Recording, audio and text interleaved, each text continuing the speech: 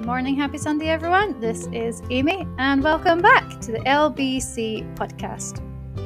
As we continue our Pursuit of Purpose series, we're going to get into the nitty-gritty of what it really looks like to love each other well. The church is a unique place, bringing together people from all walks of life who may ordinarily never cross paths. This is what makes it such a joy and a challenge to find our way through being a fellowship.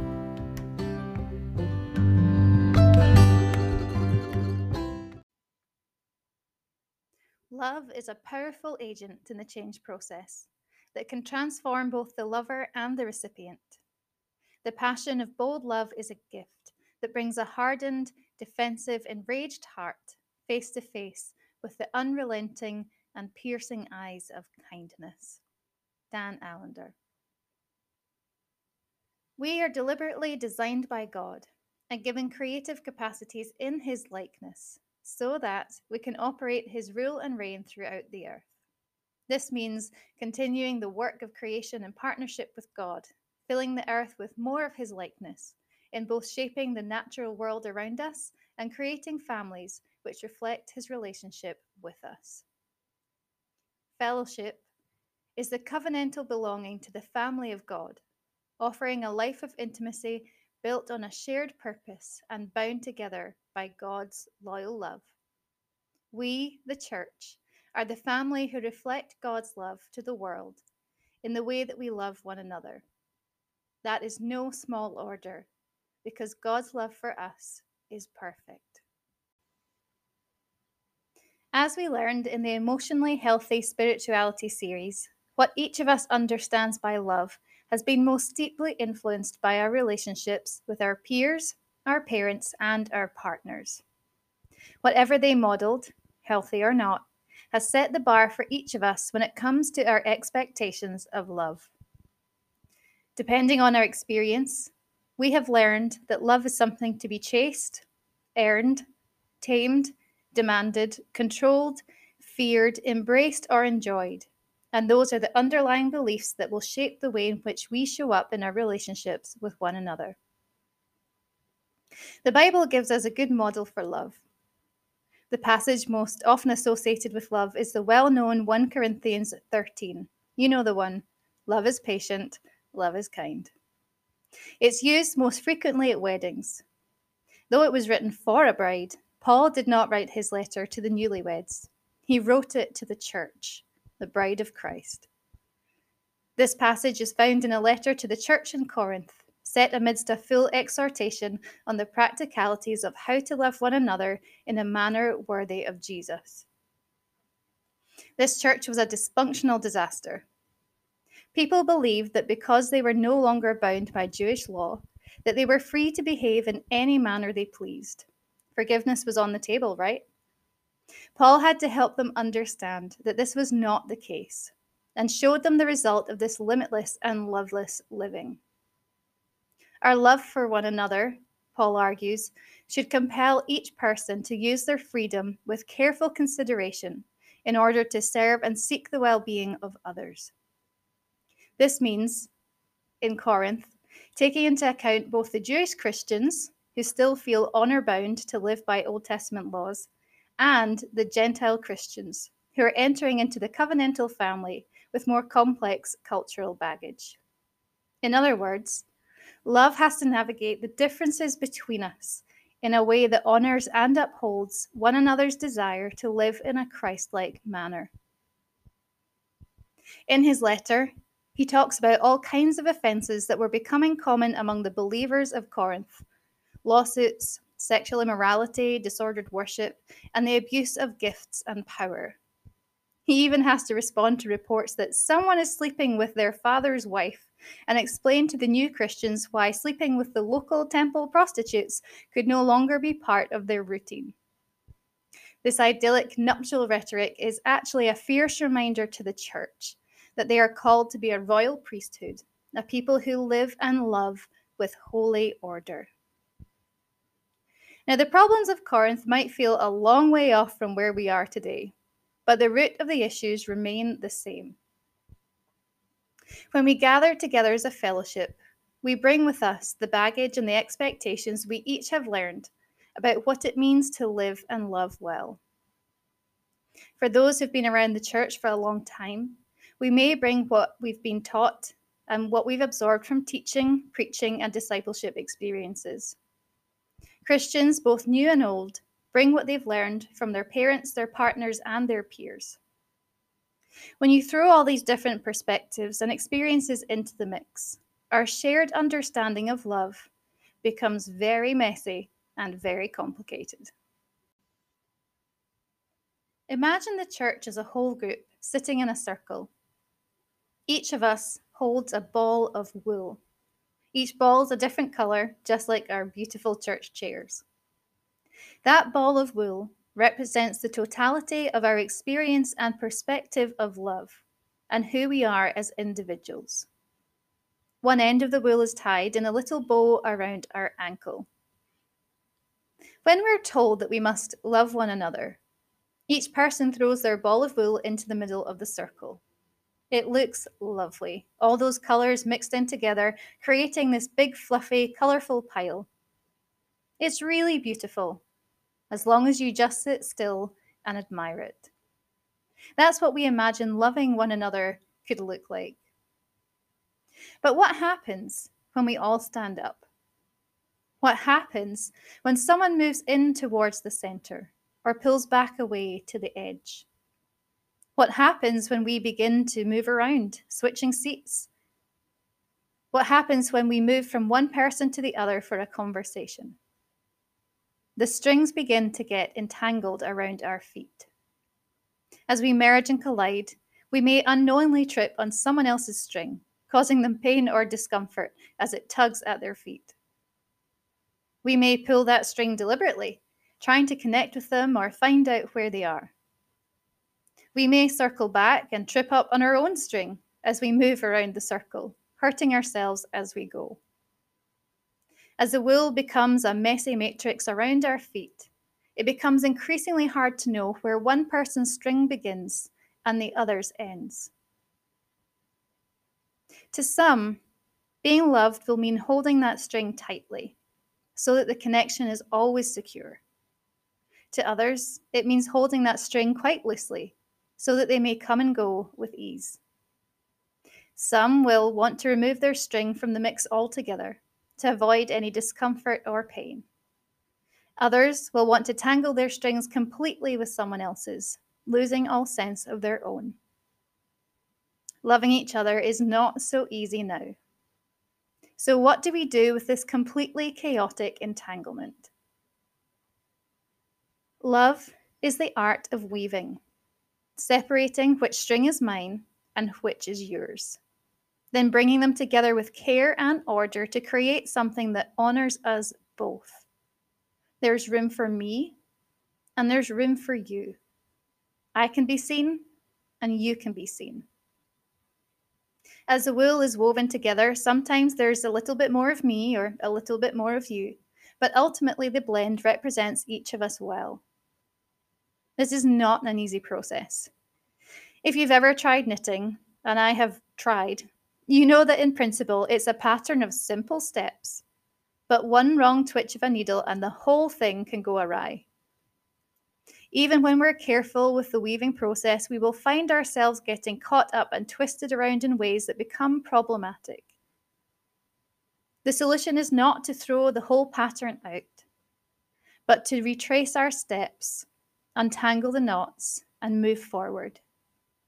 When a knot appears, the more we pull away or try to push through, the tighter the tangle becomes. If left unrepaired, one small knot can change the direction of the work, sometimes beyond repair entirely.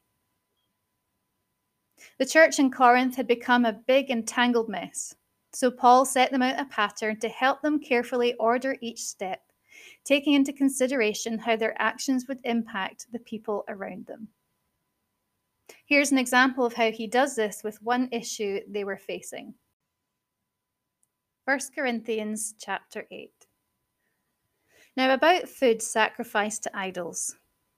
We know that we all possess knowledge, but knowledge puffs up while love builds up. Those who think they know something do not yet know as they ought to know.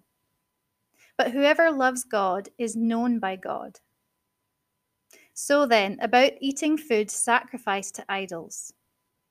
We know that an idol is nothing at all in the world, and that there is no God but one.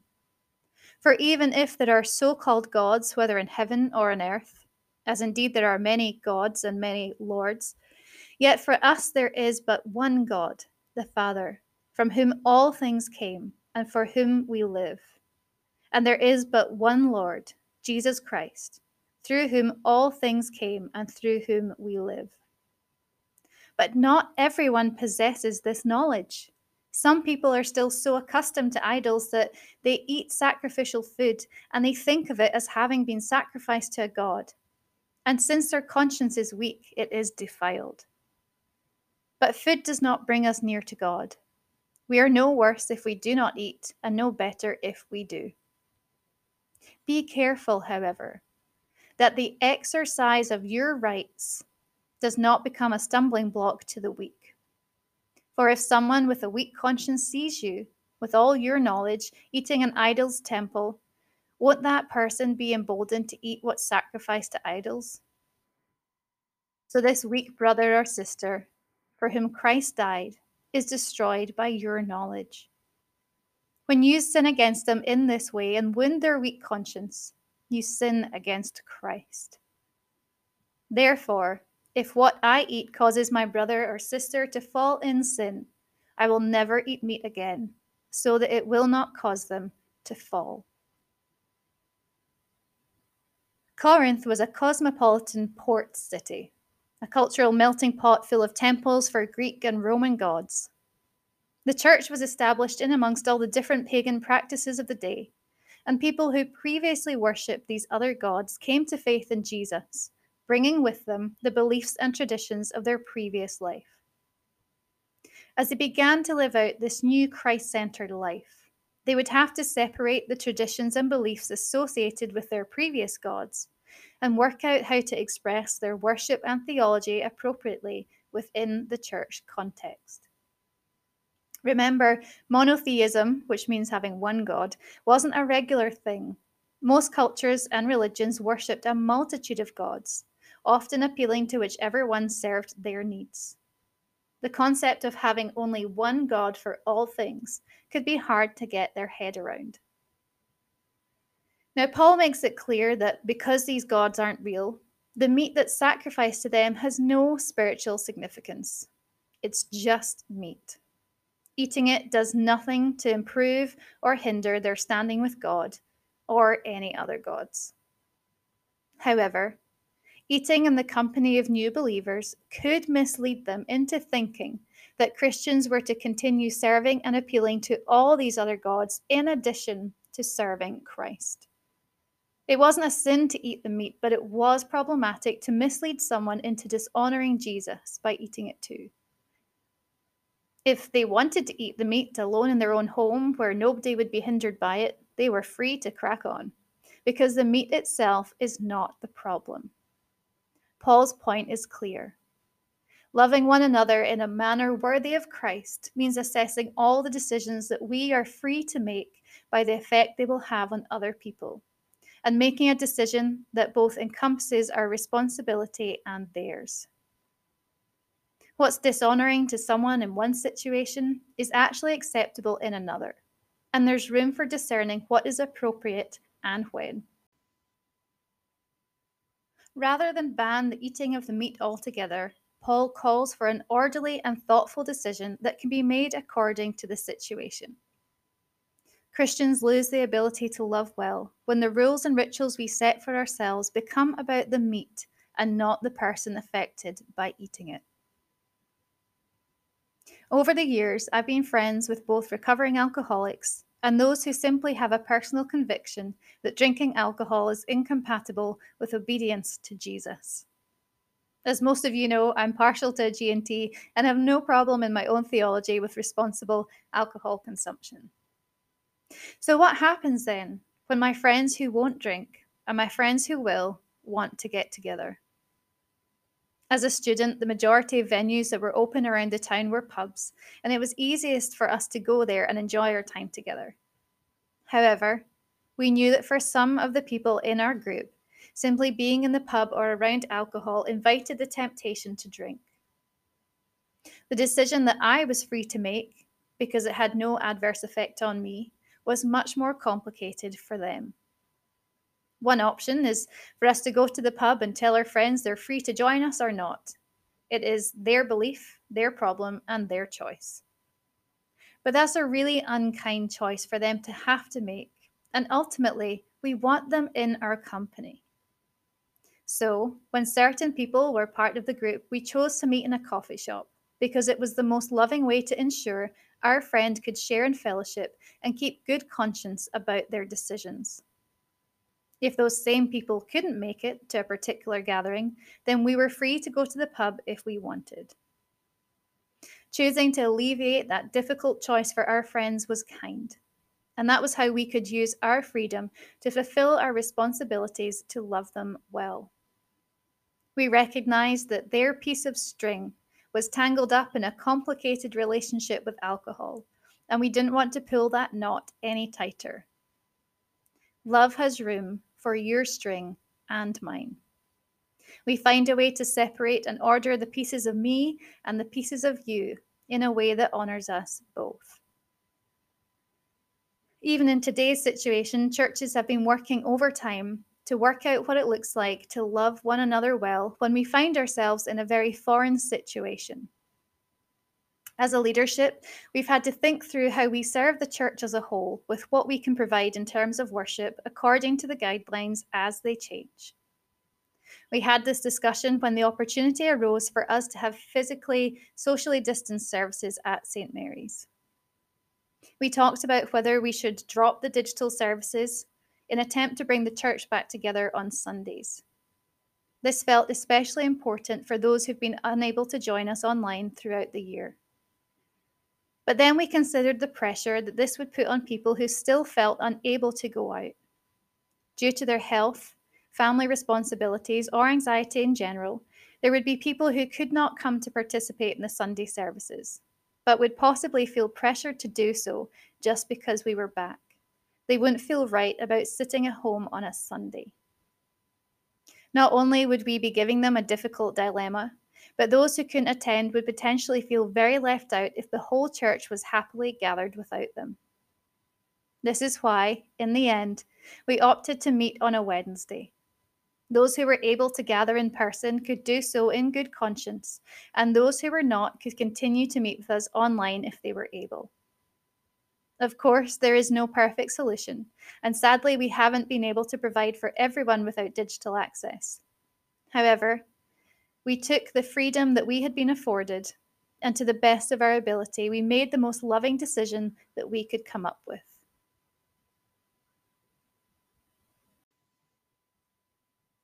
These decisions aren't just about the choices we make regarding worship and ethical conduct. They encompass every area of our life and our relationships. As we fulfill our purpose together as a church, we all bring areas of weakness or concern and parts of our Christian life that still require work and growth. Equally, we all have areas of strength and resilience to offer as well. There are a multitude of areas within our relationships where we must begin to think about the balance between freedom and responsibility. When we show up for church, we bring the totality of who we are, our joys, our gifts, our experiences, our wisdom, our fears, our faults, and our failures. Part of being a covenantal family means finding a way to encompass all of this in order to move forward together. So when we throw our balls of wool into the center and things begin to get tangled up, what kind of problems might we encounter? Well, perhaps someone has operated in a world where their worth has primarily been attached to their work, and any criticism of a job they've done may come across as an attack on their identity, telling them that not only is their work not good enough, but they aren't good enough. Their default response to this might be to fight, to argue, to justify what they've done regardless in order to preserve their sense of self-worth. This can make it difficult when we need to offer correction or advice to ensure that the work we do in our church is done well. There are people who will find conflict difficult. Perhaps growing up they were taught to avoid it rather than navigate it, or conflict at home led to significant personal damage. This can make it feel very unsafe for someone to engage when being addressed with a difficult issue or being asked to submit to a process of accountability. Their default position may be to withdraw or to self-isolate. There may be people who haven't experienced a particular hardship or insecurity and find it difficult to be patient or empathetic to the struggles of others because they assume that solutions are simple. Their tendency may be to get frustrated and to rush off or leave people behind when their struggles get in the way of success.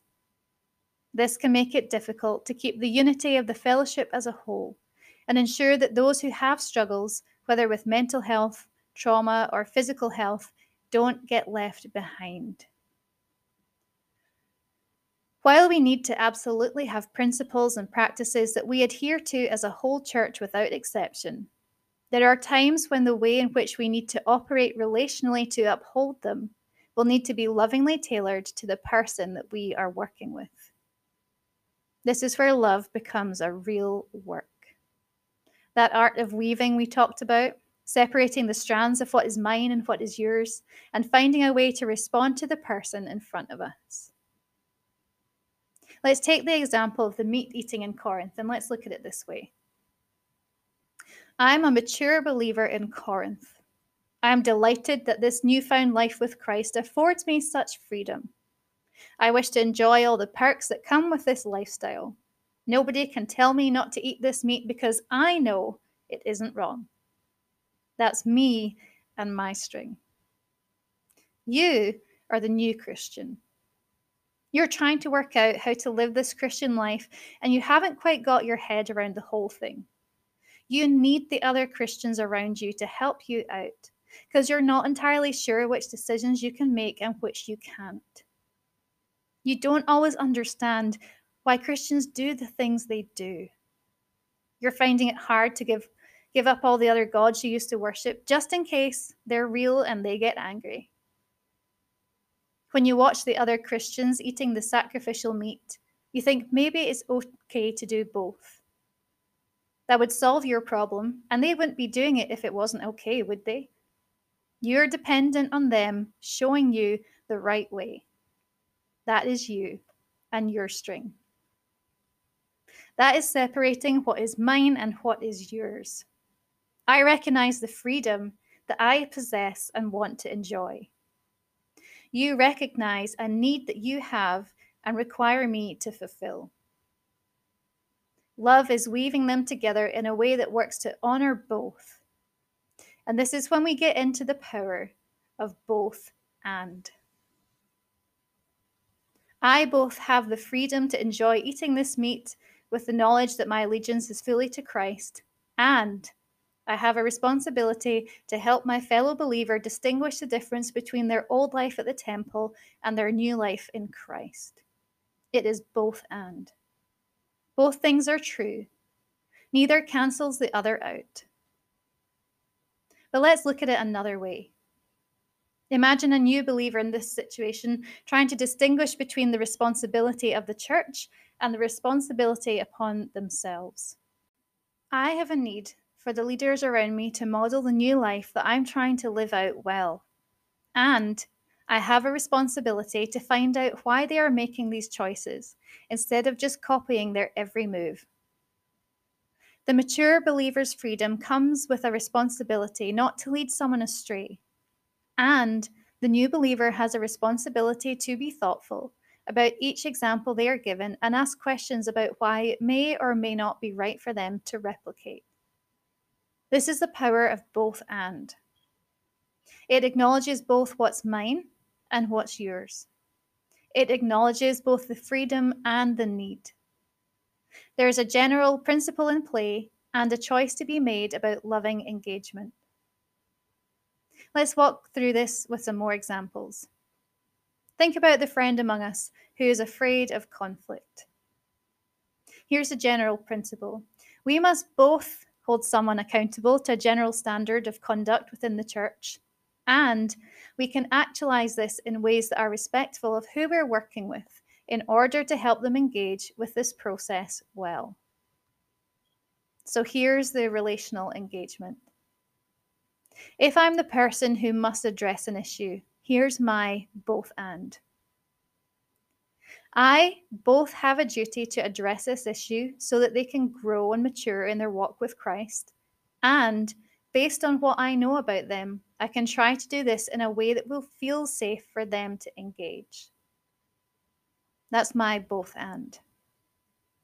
If it's me who has a fear of conflict and accountability, here's my both and. I acknowledge that the person holding me accountable has a responsibility to do so in a way that is safe and loving with respect to who I am. And I have a responsibility to manage my own fear and its responses so that I can engage with this process and find a way forward. This is a separation of my string and yours, knowing where one begins and the other ends, then finding a way to weave them together that loves, strengthens, and honors both. So, the first step towards loving well means looking inwards to recognize the difference between what is my string and what is yours. Next is the recognition of our both and, the tension that exists between the mine and yours. These dynamics not only exist within our fellowship, but within our leadership, and the responsibilities are altered slightly depending on where the greater power lies. I often have to think about the both and the mine and yours that comes with the position that I serve in. Let's look at this example. In my previous congregation, I was aware that there were a significant number of people with deep and violent trauma in their backgrounds. From the time that I'd spent getting to know their stories, I was aware of the impact this had on their life, their faith, and their mental health. I was also painfully aware of the times when scripture had been used as a justification for the harm that had been done to them. What then was I to do as a preacher when these difficult passages and topics would arise? One might think that it would be loving just to skip them altogether. Why subject them to recalling the pain this passage had caused them? But ultimately, that shortchanges them from having the opportunity to be at peace with Scripture as a whole, and from learning to undo the untruthful interpretations of this passage that they have experienced. Others might think that it's responsibility of the other to simply separate their experiences from the Scripture and face the facts that these passages are there. But if they don't have the necessary knowledge, understanding, or skills to see it differently, how are they going to do that on their own? Paul's been very clear about the responsibility that comes with having knowledge. In this situation, what is mine? What is yours? And what can I do that honors us both? To engage without love would be to preach what I consider to be truth with no regard for the impact I know that it will have upon the listener. So here's the principle at play. My integrity requires that I don't alter the truth of Scripture just to suit the space I'm working in. And my compassion requires that I utilize different ways to approach and unpack it that makes it safer for someone to sit with. I have a responsibility to study and teach the reality of what this particular passage says. And in my preparation of the sermon, I can use the knowledge that I have of you to do so with a care and clarity that does not affirm or exacerbate the ways in which it has been abused in your life. In practice, this might mean being very clear about what we mean when we use the word submission and the limits to which it should be applied or obeyed. Whether in relation to marriage or church leadership, I want to offer a healthy understanding of this subject that strengthens a godly relationship. And I want to ensure that no one will be led astray, that there will be no misunderstanding that can be taken from what I've said, which would justify the abuse of someone's role or power. That is me. That is my string. That's my freedom and my responsibility. That is my both and. So, what about the listener? What responsibility do they have?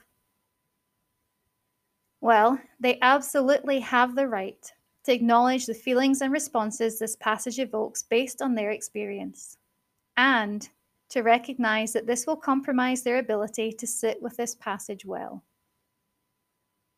They have a responsibility to engage with the responses that this passage might trigger for them, and they can ask for help to do this if they don't think they can manage it well. It's worth noting that responsibility and capacity are two entirely different things. Those in a position of extreme vulnerability or living with particular traumas do not always have the capacity to take on the responsibility that's theirs at this time.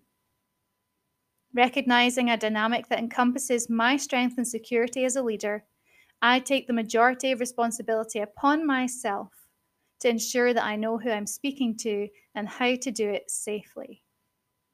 Christ always makes it clear that those in power have greater responsibility to those who are not. Working out the principles and the practices of our both and is tricky. It takes a lot of reflection, and with practice, it does become easier. As we begin to think about these things, we begin to trace these strings back to their respective owners. So, the first step in developing a loving fellowship is to separate the mine and yours. Then it's to work with responsibilities that lie within our both and. Here's the next step.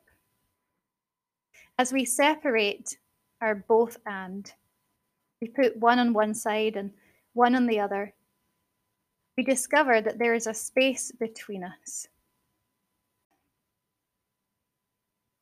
That space between us is the knowledge that neither of us possess about the other. That space is where most problems begin, and that space between us is communication. The other person has a responsibility to acknowledge why this is difficult for me, but I have a responsibility to communicate why this is difficult for me. They cannot know what I do not tell them. We can separate what is mine, and we can take a guess at what is yours. But unless we really know, we cannot be sure. The space between us requires each of us to move our both ands towards the center, offering the part that is ours and inviting the part that is theirs. Loving communication means engaging both offer and invitation. We see Paul doing this in his letter. He employs the power of both and. You have both the freedom and a responsibility. He offers insight into the problem that this behavior may be causing for other people, and he invites them to participate in a way that still allows them to enjoy the meat on their own time. In practice, someone cannot demand that I do not address a topic just because of the way it makes them feel. This is asking me to abandon what is mine, the responsibility to teach the whole of Scripture safely. They're asking me to operate only on the basis of what is theirs, and that's not how this works. What they can do, however, is they can offer me insight into why this is difficult in their experience, and invite me to discuss what would be helpful for them when I address it. In doing so, they empower me to make a kind and loving decision in response to their needs, a decision that encompasses both one and the other. This is the power of the communication that takes up the space between us. We must offer what is ours and invite what is theirs. Often in conversation, we might discern that a person's response to a discussion is actually about something else entirely. We've separated mine and yours. We can offer a moment to acknowledge that something is affecting them, and invite them to tell us what this might be. When engaging in conflict that's feeling threatening for us, we can offer an explanation of why this setting or approach isn't helpful. In response, the other might invite you to suggest what would be helpful so that together you can work out a solution. None of this is easy at first.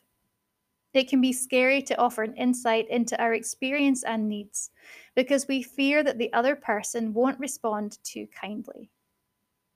It feels incredibly vulnerable, especially to those who've experienced unloving responses before. The hard truth is, we may not get the response that we hope for.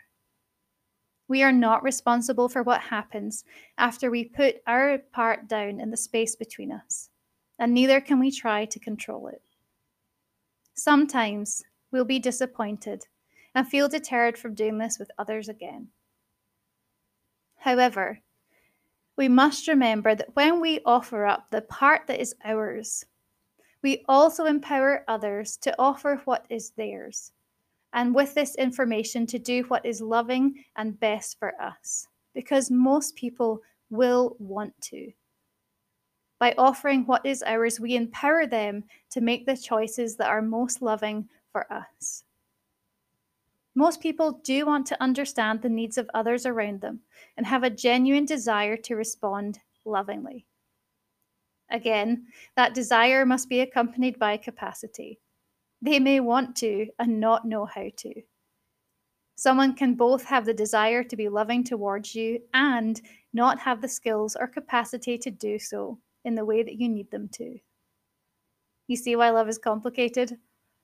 This idea of covenantal love means that I am committed to fulfilling my responsibility to the best of my capacity, even if you're not able to do the same. I am only responsible for doing what is mine and offering you the opportunity to do what is yours, even if you're not able to take it. All of this takes practice, but they are skills that anyone can learn if they're willing and committed.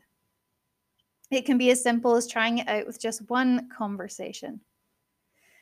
It will feel awkward and vulnerable, but the more we do this in the context of loving relationships and learn how to respond well to the needs of one another, the better it will become for the church as a whole. As a church, we can use this language in our conversations. We can suggest to somebody, "Can I explain to you what's tangled up in my string?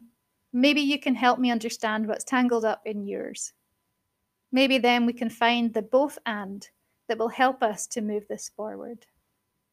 Shared language makes any dialogue a lot easier because we all understand the framework that we're sitting with. We carry these dynamics in our one-to-one relationships, but they also play out in our larger groups and affect the church family as a whole. Imagine a whole family is involved in a car crash. Each individual will experience and remember the event very differently, depending on where they were sitting and how badly they got injured. There will be both individual experiences of the trauma and a collective trauma that has impacted the family as a whole. Everybody has survived and are able to move forward with their lives, some with more resilience than others. But the experience will affect the whole family dynamic the next time they get in a car together. One family member may quickly and unexpectedly explode when they feel the driver isn't taking appropriate care, when they narrowly escape having to stop at a red light. This anger can quickly devolve into a heated debate about the rules of the road or who should have done what and when. The reality is that anger is masking a fear that simply says, "I am afraid. I don't want the car to crash again." Those who are afraid have a responsibility to communicate this clearly, offering an explanation of how being in the car now makes them feel, suggesting what might help to alleviate the stress for them, and take responsibility for managing their fear responses. The driver can acknowledge that they have the freedom to drive as they please. They are in this position of power. However, as an act of love, they will slow down and abide by the rules of the road with caution to ease the anxiety of their passengers. There's that both and thing again. Our experience as a church is similar. Whatever we've been through as a family affects us as a family. Our experience and recollection of events will differ, and it will have impacted each individual in a different way. However, the experience itself has inevitably changed the dynamic of the family as a whole. The conflicts and experiences of the past can leave residual hurt, fears, and anger that reside in the individuals, and we cannot tell them how to feel. Sometimes those reactions arise in response to a particular issue, and they can escalate quickly. And it's not about the issue itself, it's about the fear that has been left behind. Sometimes we bring in hurt, anger, or fear that has nothing to do with the church at all. It comes from an experience with our partners, parents, or peers. An inability to separate the mind from yours means the unrelated issue is triggered by the subject at hand. That's when you end up with a big old messy pile of wool in the middle, tripping everybody up left, right, and centre. It takes some care and clarity to ensure that people can move forward together with a reasonable sense of safety that this time the car will remain on the road. It doesn't just happen with the church. It happens with pastors and leaders too. I'm well aware that I'm preaching a sermon that I've yet to perfect in reality. Pastors bring their baggage, and left unattended, it can take its place in the pulpit, bringing what's mine into the space that's ours in a very unhelpful way. This is exactly why I have a pastoral counsellor and safe spaces to bring these issues outside the church. Because the question that I need to ask myself most often in this job with regard to any reaction or responsibility is what is mine and what is theirs. It's a skill that will require lifelong practice and never be fully perfected. In this role, the tough part is when I know that I have a position of power that requires me to take more responsibility for the space between us. It might take some time, but I'll learn and grow to the best of my ability to keep our family safe on the road, wherever the journey takes us. In learning to separate mine from yours, in learning to harness the power of our both and in learning to have the courage required to offer and invite, we find ourselves working much more effectively towards that utopian dream of love being lived as it ought to be. We're all broken and messy. We won't get it right every time. But there is one who can do it perfectly, because he is love. Love is patient, and love is kind. Love does not envy. It does not boast. Love is not proud. It is not dishonoring to others, nor is it self-seeking. Love is not easily angered, and it keeps no record of wrongs. Love does not delight in evil, but in truth. Love always protects, always trusts, always hopes, and always perseveres. Love never fails.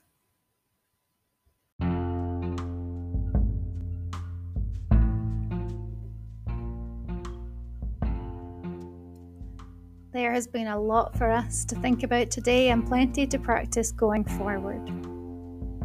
As we meet for coffee, I have just one question for us to think about today. When have you experienced love in a way that has honoured both you and the other? And what has it taught you about loving others this way? That's it from me today, friends. I hope you found this helpful. Next week, we begin the first of our 2 sessions on discipleship. I hope everybody has a great week. Stay safe and stay